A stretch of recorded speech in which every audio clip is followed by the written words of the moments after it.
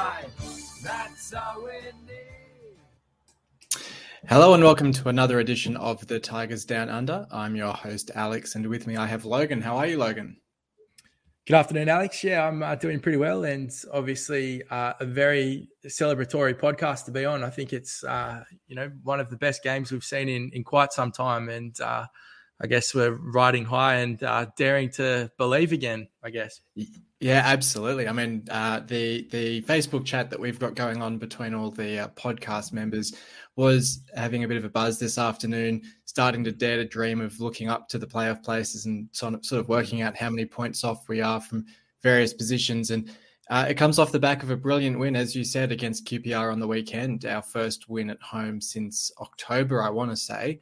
Obviously, the World Cup break makes that sound a bit worse than it actually is, but 3-0 win, pretty comprehensive, and really, on the balance of play, one that we really deserved. They didn't really have much of a look in. No, absolutely not. And as I said, I think it's probably the most comprehensive performance we've seen in quite some time. And I know that can kind of always go with the fact that we scored 3 goals and kept a clean sheet. I mean, it's fairly hard to find fault in that respect, but it wasn't just the emphatic performance, but it was just like kind of the manner of the way we played. It was one of those games that never really looked in doubt. And I mean, look, we've spoken before about Liam Rosenior and the brand of football and the identity that he's trying to bring in what his philosophy at the club. And I think that was a perfect example of what it can look like. And I mean, when you see teams like QPR open up for that, particularly the last goal where Connolly, it was realistically just a simple long ball from Seri over the top, and I need to find another angle of that because I still don't understand how he was onside. it felt absurdly offside, didn't it? Except for the fact that even the fact that they were that kind of mesmerised by what was seemingly just a straight long ball probably speaks into potentially how tired they were. And how much they'd really struggled with the movement that we'd thrown at them all afternoon. So, just a fantastic game to watch. And it seems, we've been singing Oscar's praises in the last few weeks, but it seems like there's a new goal scorer in the city ranks emerging. No doubt at all, especially on his 23rd birthday as well. It's a nice way to cap off the birthday celebrations with the 2 goals and the 3 points. Another player who'd actually celebrated his birthday the day before was Callum Elder. It was great to see him get what's a bit of a rare start this season for him. Unfortunately, due to Greaves, hopefully not a serious injury. I mean, it's so hard to get a read on how serious injuries are these days because the manager or the club will sort of say, oh, yep, it's just a knock or it's a precaution, and all of a sudden he's missing the game. Hopefully he's back for Cardiff. But look, Elder was more than capable as a deputy, really stepped in. I thought he was one of the standouts on the pitch today, on the weekend as well. Oh, absolutely. And we know what Callum Elder brings to the championship. I know that we also have our bias in the sense that he's a fellow Australian, and I guess the investment for us is a very easy one to have. But, it's not just the fact that, that's how we view him. We know that at the championship he's been up there, particularly in the form of assists. Like for a defensive wingback to have created as many goals and had his hand in as many as he has had. We know what he brings, and so he's a more than suitable replacement for anyone across the back line that may require it. Yeah, and the other one that came in, Tufan, coming in for Coyle into the lineup, got the assist / involvement for that second goal, however you want to view that from the own goal. A lot of people sort of have been crying out for Tufan to start in recent weeks, and then obviously as soon as he starts, we do get the win at home. There's maybe a little element of causation versus correlation with that, and whether he was actually the cause of the win.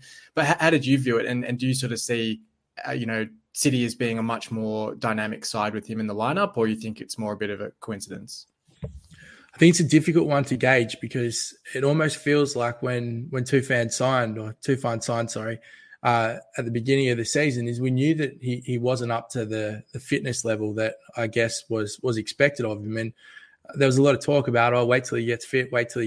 But I mean, in so many ways, some of the best football that he played was in those introductory games, even though it was on reduced minutes for a lot of the time. But, he was quite prolific and went on that little stretch of knocking in a couple of goals and being arguably our most kind of dangerous player at the time. So we've seen glimpses of his quality all throughout, and I think that it's no real question for mine that if we've got an entirely fit squad, then he's certainly in the first 11. And I think fans calling for that to be the case and to having him start isn't really a surprise to me, because we know that when he is fit, that he definitely is a player who can produce things that aren't often seen at championship level. I mean, you could have a case for him fully fit in the Premier League squad. Maybe not in, I guess, the top 6, but anything outside of that, it wouldn't be too surprising to see him in that side. So, look, I don't think it's anything revolutionary to hear fans crying out for him to start in the first 11. And I think all we're doing is seeing the signs that he's starting to actually build that fitness and go into the playing role that we've expected of him. I mean, the only other thing that I guess would be worth considering here is, and it was a little bit different under Shota, but we did have a plethora of midfield options. And I think it was very much a case of the manager working out what formation and what, suitability, how to play Tufan. And I think that was probably a large reason as to why, certainly under Rosenior, we haven't seen him playing 90 minutes. Yeah, and it's easy to forget. I mean, he's only just turned 27, I think. It wasn't that long before he signed for Watford that I think Liverpool were linked to him. So you say sort of, Premier League clubs, and he is that sort of caliber player if he gets up to his best. And he's certainly come on in leaps and bounds this season in terms of fitness and contributions, even though, as you said, it was the sort of case that he looked so dynamic and involved in those early games. Like I remember the Burnley game, I think he ran onto an Oscar through ball, and you sort of think, that those sorts of performances are there for him. We just have this plethora of attacking talent, though. I mean, we're talking in the chat beforehand, when you consider that we've got Ebiowei, Traore coming back to fitness soon, Tete coming back from his suspension in a couple of weeks, and then, as you mentioned before, the birthday boy Aaron Connolly coming up to full fitness. His performance, we saw elements of it against Sheffield United as well. I thought he had a really outstanding game that day as well. But his ability to just take the ball out of the air, the chance that he had before his first goal, even where he sort of brings the ball down, gets past the defender and takes that sort of snapshot almost. It was just a terrific performance from him. And from all indications, he's just going to get better. He just appears incredibly determined. I mean, I've listened to the last 2 post-match interviews with him, and he is just someone who, seemingly has a huge amount of respect for Rosenior and his, managerial philosophy and skills. But, as you mentioned, it was only his 23rd birthday. So he is someone who, despite not having the most, impressive goal scoring record, he's obviously a player that warrants a great amount of promise, which is why we've seen him reach the heights and be signed for the clubs that he has, previously. But I think, that performance on Saturday evening or, Saturday evening our time was one that just really speaks to, to what certainly scouts and other clubs have kind of seen in picking him up. And, it's also no surprise that he is an international representative as well. And I really can't wait to see what he can do over the remaining remaining leg of the season, because if there's anything, like the quality of touch that we saw from him in that third goal and how cool the finish was in the first goal as well, he looks like we've got quite a player. Yeah, it's funny. I mean, you talk about the fact that he sort of struggled at his previous few clubs. I heard, I think Fletch on the commentary saying, he's already equaled his tally for Middlesbrough after just a couple of games for us. I did happen to see that Marcus Forss got a goal for Borough as well at the same time. And you think it's funny how that works out sometimes, that Forss really struggled with us last season. Connolly struggled with them last season. You swap the clubs and granted, swap the managers as well, or change the managers as well. But all of a sudden, they're both thriving in their new environment. So it's funny how that sometimes works out. Yeah, absolutely. And I think that, there's players that Josh King's one that comes to mind. Yeah. Chuba Akpom as well. Chuba Akpom as well, Yeah. absolutely flying. And actually, the other one that that maybe could be in that same category is Marty Waghorn as well. So we've seen it happen in previous years, that's for sure. Yeah, no doubt. Look, the other player I wanted to mention, and it's sort of a precursor to my votes as well, but I thought Sean McLaughlin at the back was outstanding. There was a particular sort of section of the game where it was particularly highlighted. I think QPR's left back went off injured and they hadn't yet made the replacement, and we clearly just thought we'd target that side whilst they were down to the 10 men. He blasted a couple of really accurate long balls across field to Christie and just knocking him on the chest. And his confidence on the ball, he reminds me a lot in terms of Harry Maguire or even Michael Dawson as well, in terms of that sort of ball playing centre back who can just play those really long accurate through balls. And he's just coming on in leaps and bounds every week. I think, you've already kind of touched on it as well, Alex. It's not just that, but the competition for places now, we're really starting to see a squad that is beginning to have an identity. And, each player offers like very different attributes. And I think Rosenior is now now that he's come in with a very clear identity of what he wants to play, you can see that the players are buying into that. And, on some days that might not be that particular chess piece, I guess, that's used. And I just feel like that hasn't necessarily been the state of what we've seen in City over the kind of the last few years, or certainly as we've been fans. It's very much been a case of this is our best 11 if they're fit. That's almost who will play. There hasn't been a whole lot of chopping and changing. We've just been blessed with a lot of injuries, I would say, that's opened up opportunity. But now there really does seem to be this sense of a full squad and seeing what kind of brand of football can be played. And so I think it's an exciting time, not just for the fans, but also the playing group to actually see this level of competition to get into the side. And hopefully that does translate to, better performances. Yeah, no doubt. Well, look, so I'll run through my votes for the game and then I'll grab yours. But I thought it was hard to look past Connolly for the 3 votes, the 2 goals, the all-round performance. I thought he was absolutely outstanding. Look, there's half a dozen players you could cast votes for the other 2. I think, a player we haven't really mentioned, but sort of shouted out after the Sheffield United game. I thought Seri had another outstanding game, but missed out on votes on this occasion. I've gone Christie for the 2 votes. I thought, his work to set up that goal for Connolly in the first case, his play on that right-hand side, he's turning out to be, as a free signing that we picked up sort of, I can't even remember. I think it was might have been outside the window. I think it was just a free agent signing that we picked up. Has really transformed our attacking impetus from defence. And then a 1 vote I gave to McLaughlin. You sort of referenced it before. I would have given the 1 vote to Elder, but I think I'm almost reverse biased against him, where I feel like, I don't want to give him the vote because I'll feel biased. But look, he's pretty stiff to miss out. I think he had a terrific game as well.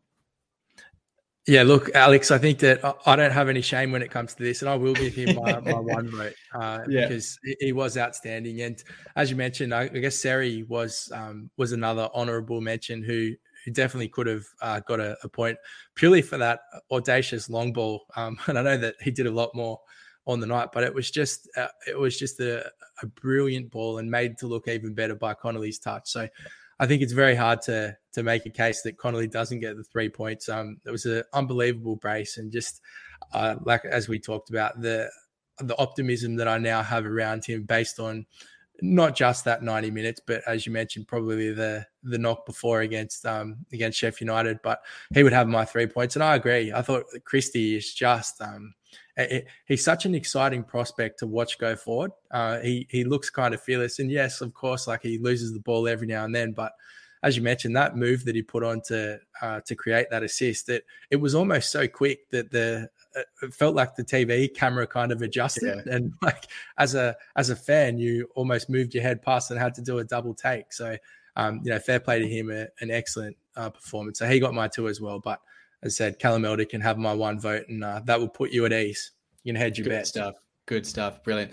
Well, look, we'll talk about the transfer window now. It does shut tomorrow morning our time, and today, if you're listening over in the UK, sounding like it could be a reasonably quiet end to the window. I think there's been a few links to players, Harry Toffolo, KLP as well, potential loan bid. Neither of those look like happening. I think Toffolo's now signed over in Belgium with Anderlecht. Karl Darlow is the main one I think is going to come in, and it does sound like a funny one. I hope we've already got all the paperwork signed and lodged, and it's just a case of, I think he's coming over after they've got their League Cup semi-final second leg tonight, and he's going to drive up or fly up to Hull after that. So I'm hoping it doesn't go to penalties or anything like that, and have a tight finish. But I assume everything's all done on that one. It's just going to be the announcement. Are you? I mean, looking back on it, then you've kind of got the three incomings in Darlow as a keeper to give Ingram competition. You've got Connolly, who we've just been talking about, and Malcolm Ebiowei, who we'll hopefully see a bit of against Cardiff. But look, I think that was probably the main business we wanted to do in the window. Yeah, absolutely. I mean, look, the romanticising the idea of KLP coming home, even if it is just on a loan spell, is always something that, particularly a club like ours, the fans will get behind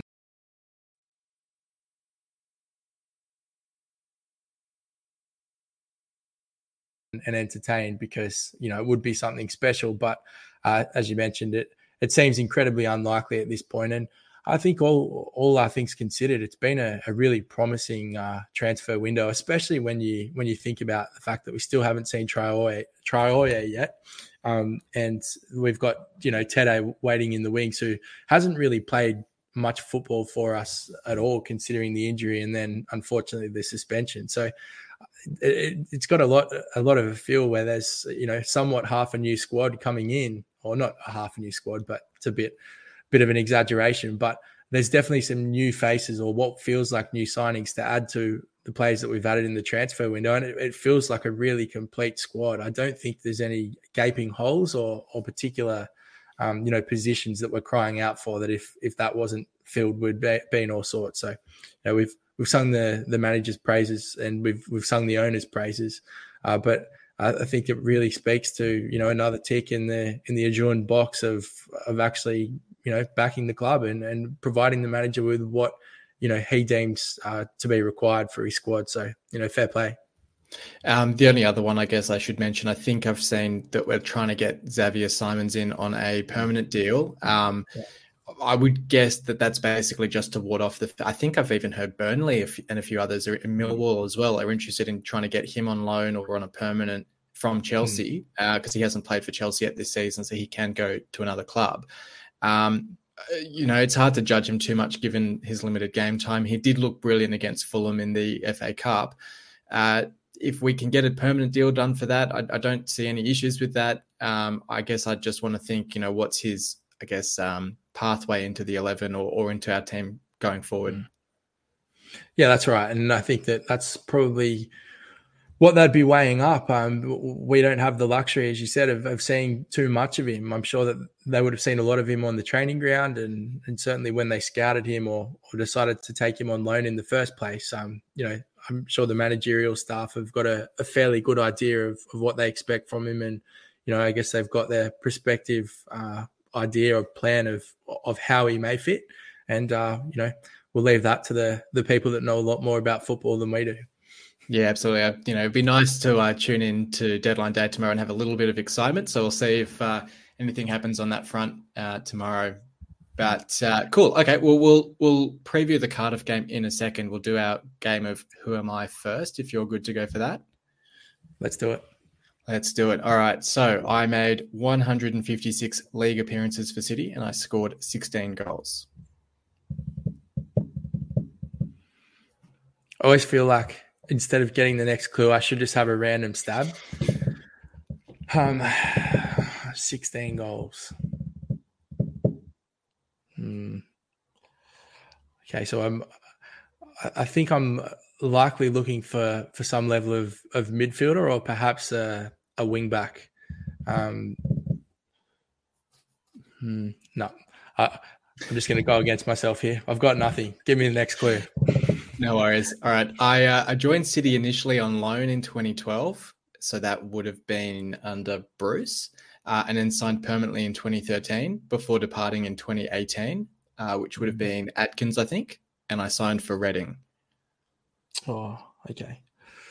Signed for Reading.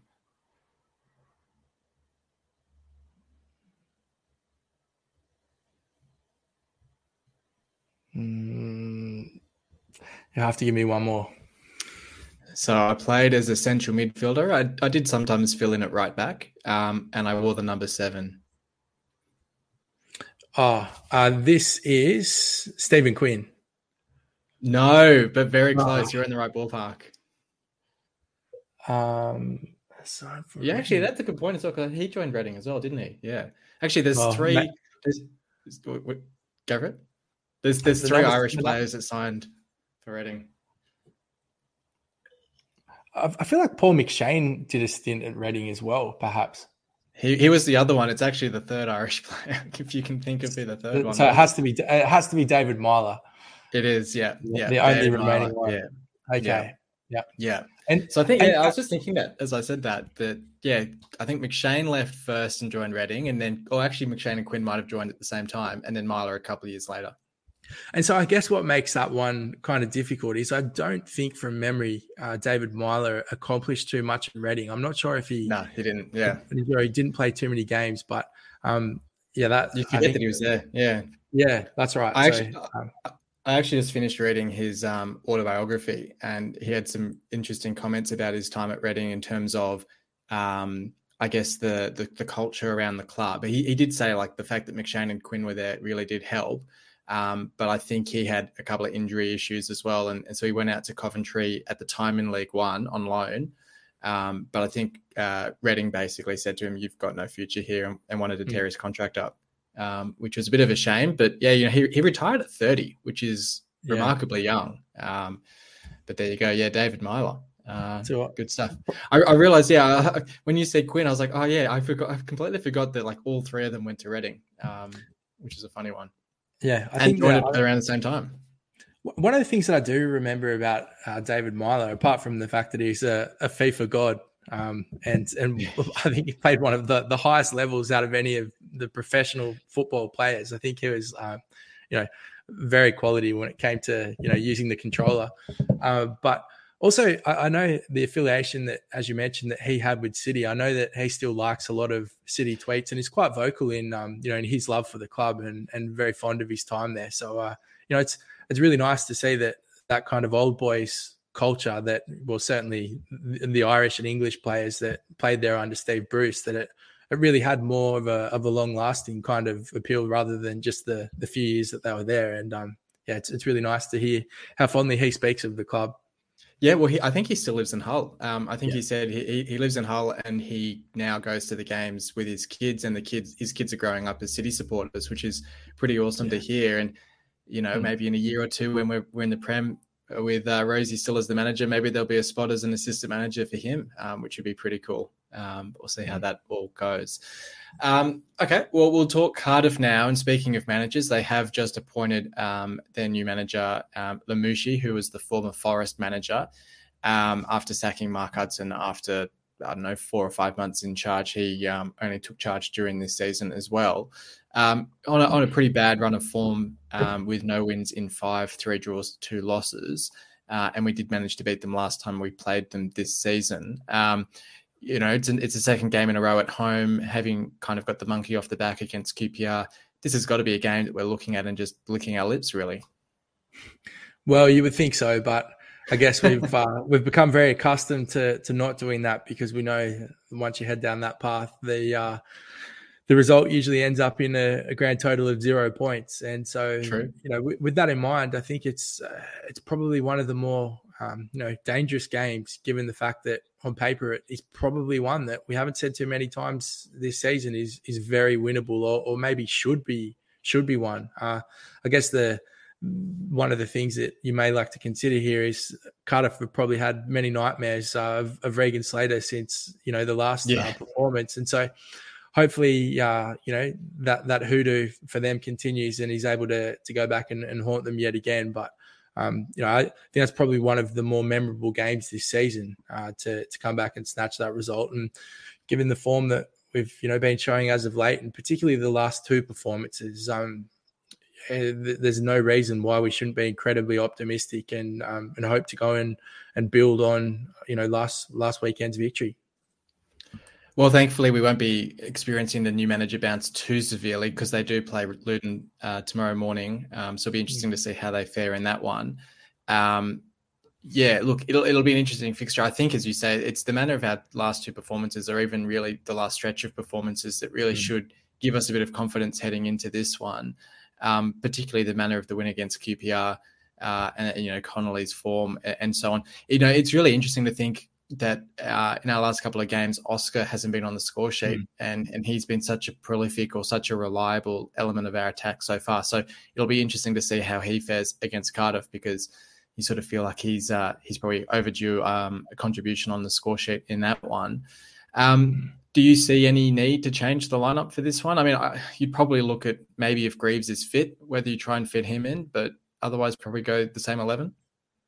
Yeah, look, I'd be really surprised if there were any changes made, unless there's anything tactically that Rosenior sees. I mean, the luxury of having all these, particularly these strike players to kind of toy with.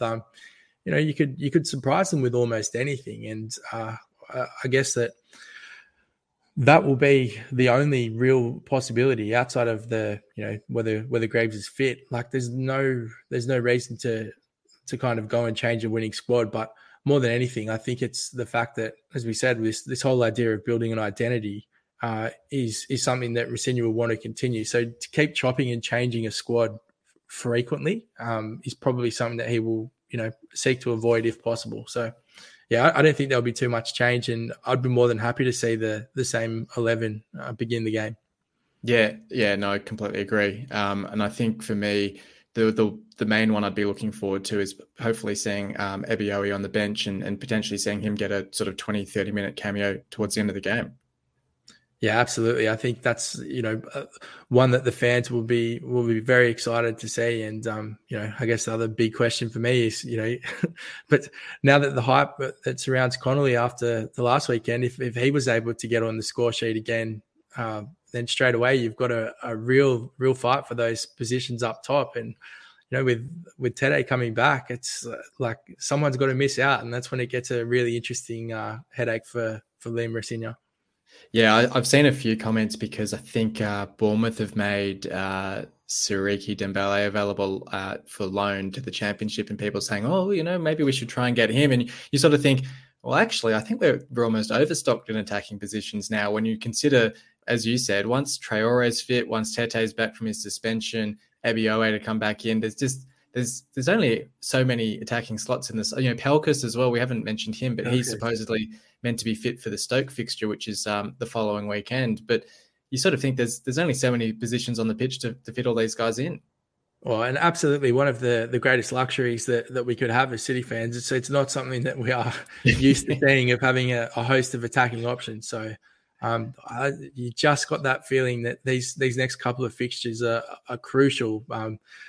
I mean, looking at the league ladder now, it's 5 points difference between us and the top six, and that just seems remarkable from considering where we were placed a couple of weeks ago. So it's been a sneaky good period for us. I know that there's been a lot of draws in there, but it's amazing what a couple of wins over the next few games could do. And when you think about the type of players that we've got in our arsenal or about to join it, it's going to be an exciting period of football.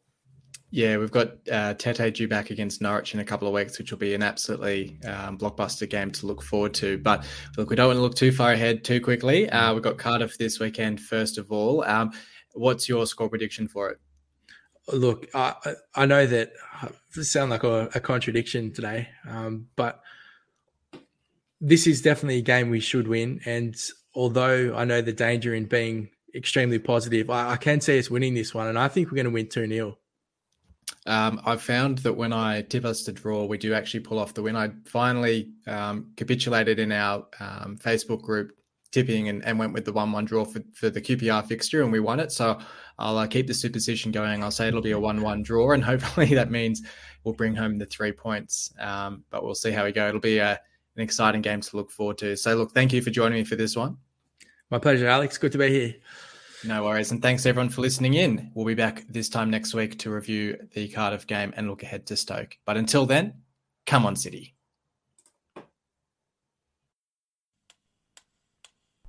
You've been listening to the official Hull City Australia podcast, The Tigers Down Under.